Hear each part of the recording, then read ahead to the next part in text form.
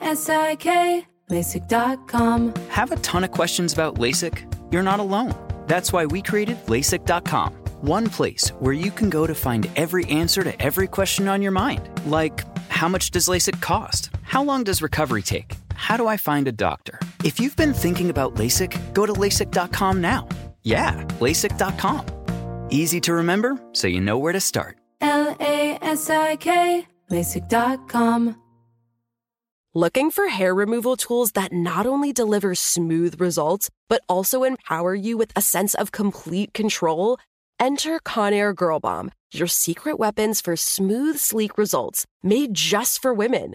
From the ultimate Girl Bomb grip and professional-grade blades, you don't have to compromise and settle for less. Conair Girl Bomb equips you with the precision and power previously reserved for men's grooming tools. So take your hair removal routine to the next level with Conair Girl Bomb. Available at ConairGirlBomb.com or a retailer near you. The Kakadu plum is an Australian native superfood containing 100 times more vitamin C than oranges. So why have you never heard of it? PR. No one's drinking a Kakadu smoothie? I'm JB Smoove, and that was a full episode of my new podcast, Straightforward, inspired by guaranteed straightforward pricing from AT&T Fiber. Get what you want without the complicated. AT&T Fiber, live like a gigillionaire. Available wherever you get your podcasts. Limited availability in select areas. Visit AT&T.com/hypergig for details. Hello. From Wonder Media Network, I'm Jenny Kaplan, and this is Encyclopedia Womanica. Today's legend was one of the wealthiest and most powerful women in Europe during the Middle Ages.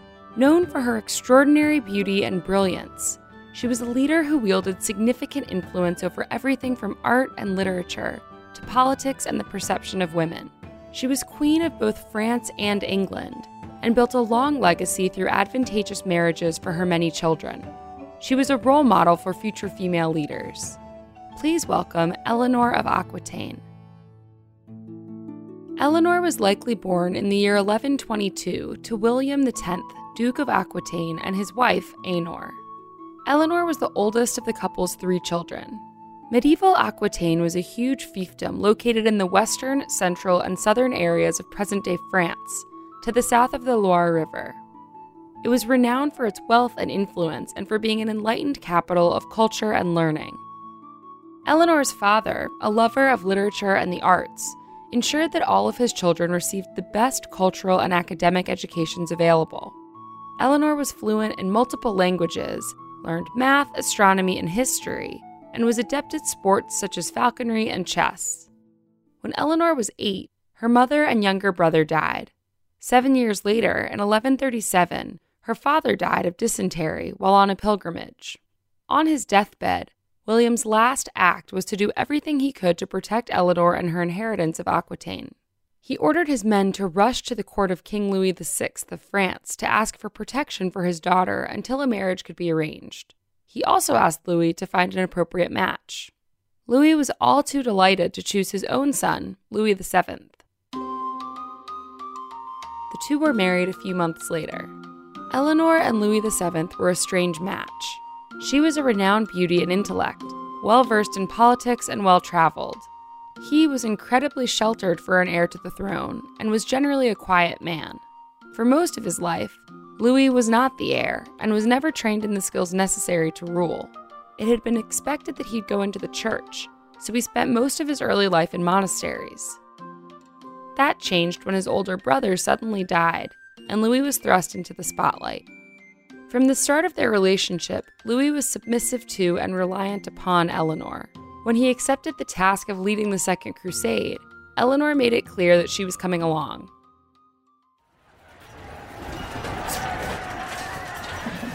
It's not surprising, given Louis's limited leadership skills and non-existent travel experience, that the crusade was not a success.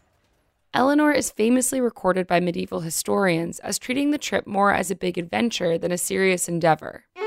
She brought more than 300 ladies-in-waiting with an accompanying baggage train that spanned miles. Still, these same historians note that Eleanor was a better leader and more respected than her meek husband. Though the crusade was a series of misadventures, Eleanor managed to increase her social capital during the trip, while Louis was continually marginalized. By the time they reached Antioch, Louis was resentful of his wife. Eleanor asked for an annulment, and Louis agreed, ending their marriage upon their return to France in 1152. Weeks after ending her first marriage, Eleanor married Henry, Duke of Normandy and future King of England. The two ascended to the throne 2 years later in 1154. It was a tempestuous marriage. Unlike her first husband, Henry was not easily controlled by Eleanor. The more she tried to control him, the more he fought back by having affairs. He also disapproved of Eleanor surrounding herself with musicians and poets. Still, Henry and Eleanor did have 8 children together, on whom Eleanor focused most of her attention. She was well aware that she could eventually wield much more power through her children. Around 1170, Eleanor left her husband and moved back to her family home in Poitiers, taking her favorite son Richard and daughter Marie with her.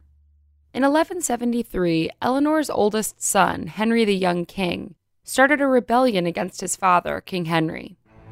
He was soon joined by a number of his brothers. The rebellion lasted a year and a half before it was finally crushed. Some believed that Eleanor, who had publicly supported her sons, had actually instigated the revolt. As a result, King Henry had Eleanor imprisoned in 1174.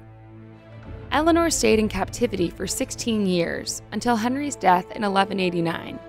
By then, Eleanor's oldest son had died, so her second oldest, Richard I, known to history as Richard the Lionheart, ascended the throne.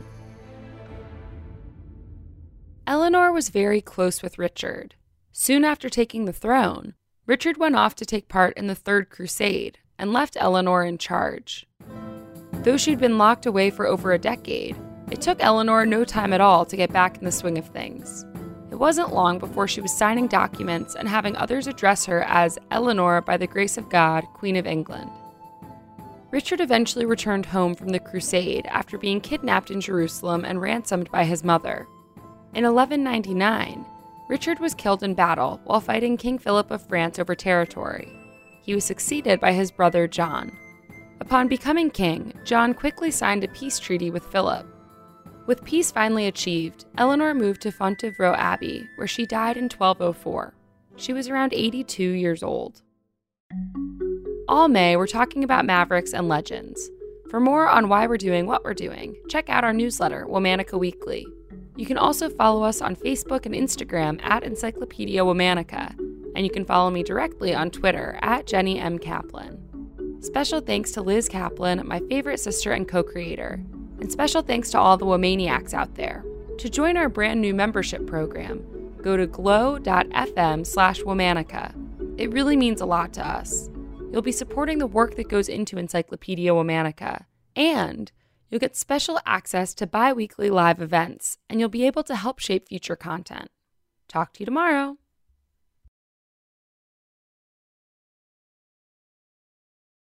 Looking for hair removal tools that not only deliver smooth results, but also empower you with a sense of complete control? Enter Conair Girl Bomb, your secret weapons for smooth, sleek results, made just for women. From the ultimate Girl Bomb grip and professional-grade blades, you don't have to compromise and settle for less. Conair Girl Bomb equips you with the precision and power previously reserved for men's grooming tools. So take your hair removal routine to the next level with Conair Girl Bomb. Available at ConairGirlBomb.com or a retailer near you. Hey girlfriends, it's me, Carol Fisher, back with another season of the global #1 podcast, The Girlfriends. Last time, we investigated the murder of Gail Katz. This time, we're uncovering the identity of the woman who was buried in Gail's grave for a decade before she disappeared. Join me and the rest of the club as we tell her story. Listen to Season 2 of The Girlfriends, Our Lost Sister on the iHeartRadio app, Apple Podcasts, or wherever you get your podcasts. Hi, I'm Michael Rappaport. And I'm Kibi Rappaport. And together we're hosting Rappaport's Reality Podcast. We have a passion for reality TV, and we're inviting you into our living room. We're dissecting the drama, and we're giving praise to the single greatest form of entertainment on television today. That is right. Reality TV is the greatest form of entertainment on television today. Listen to Rappaport's Reality with me, Kibi Rappaport. And me, Michael Rappaport, on the iHeartRadio app, Apple Podcast, or wherever you get your podcast.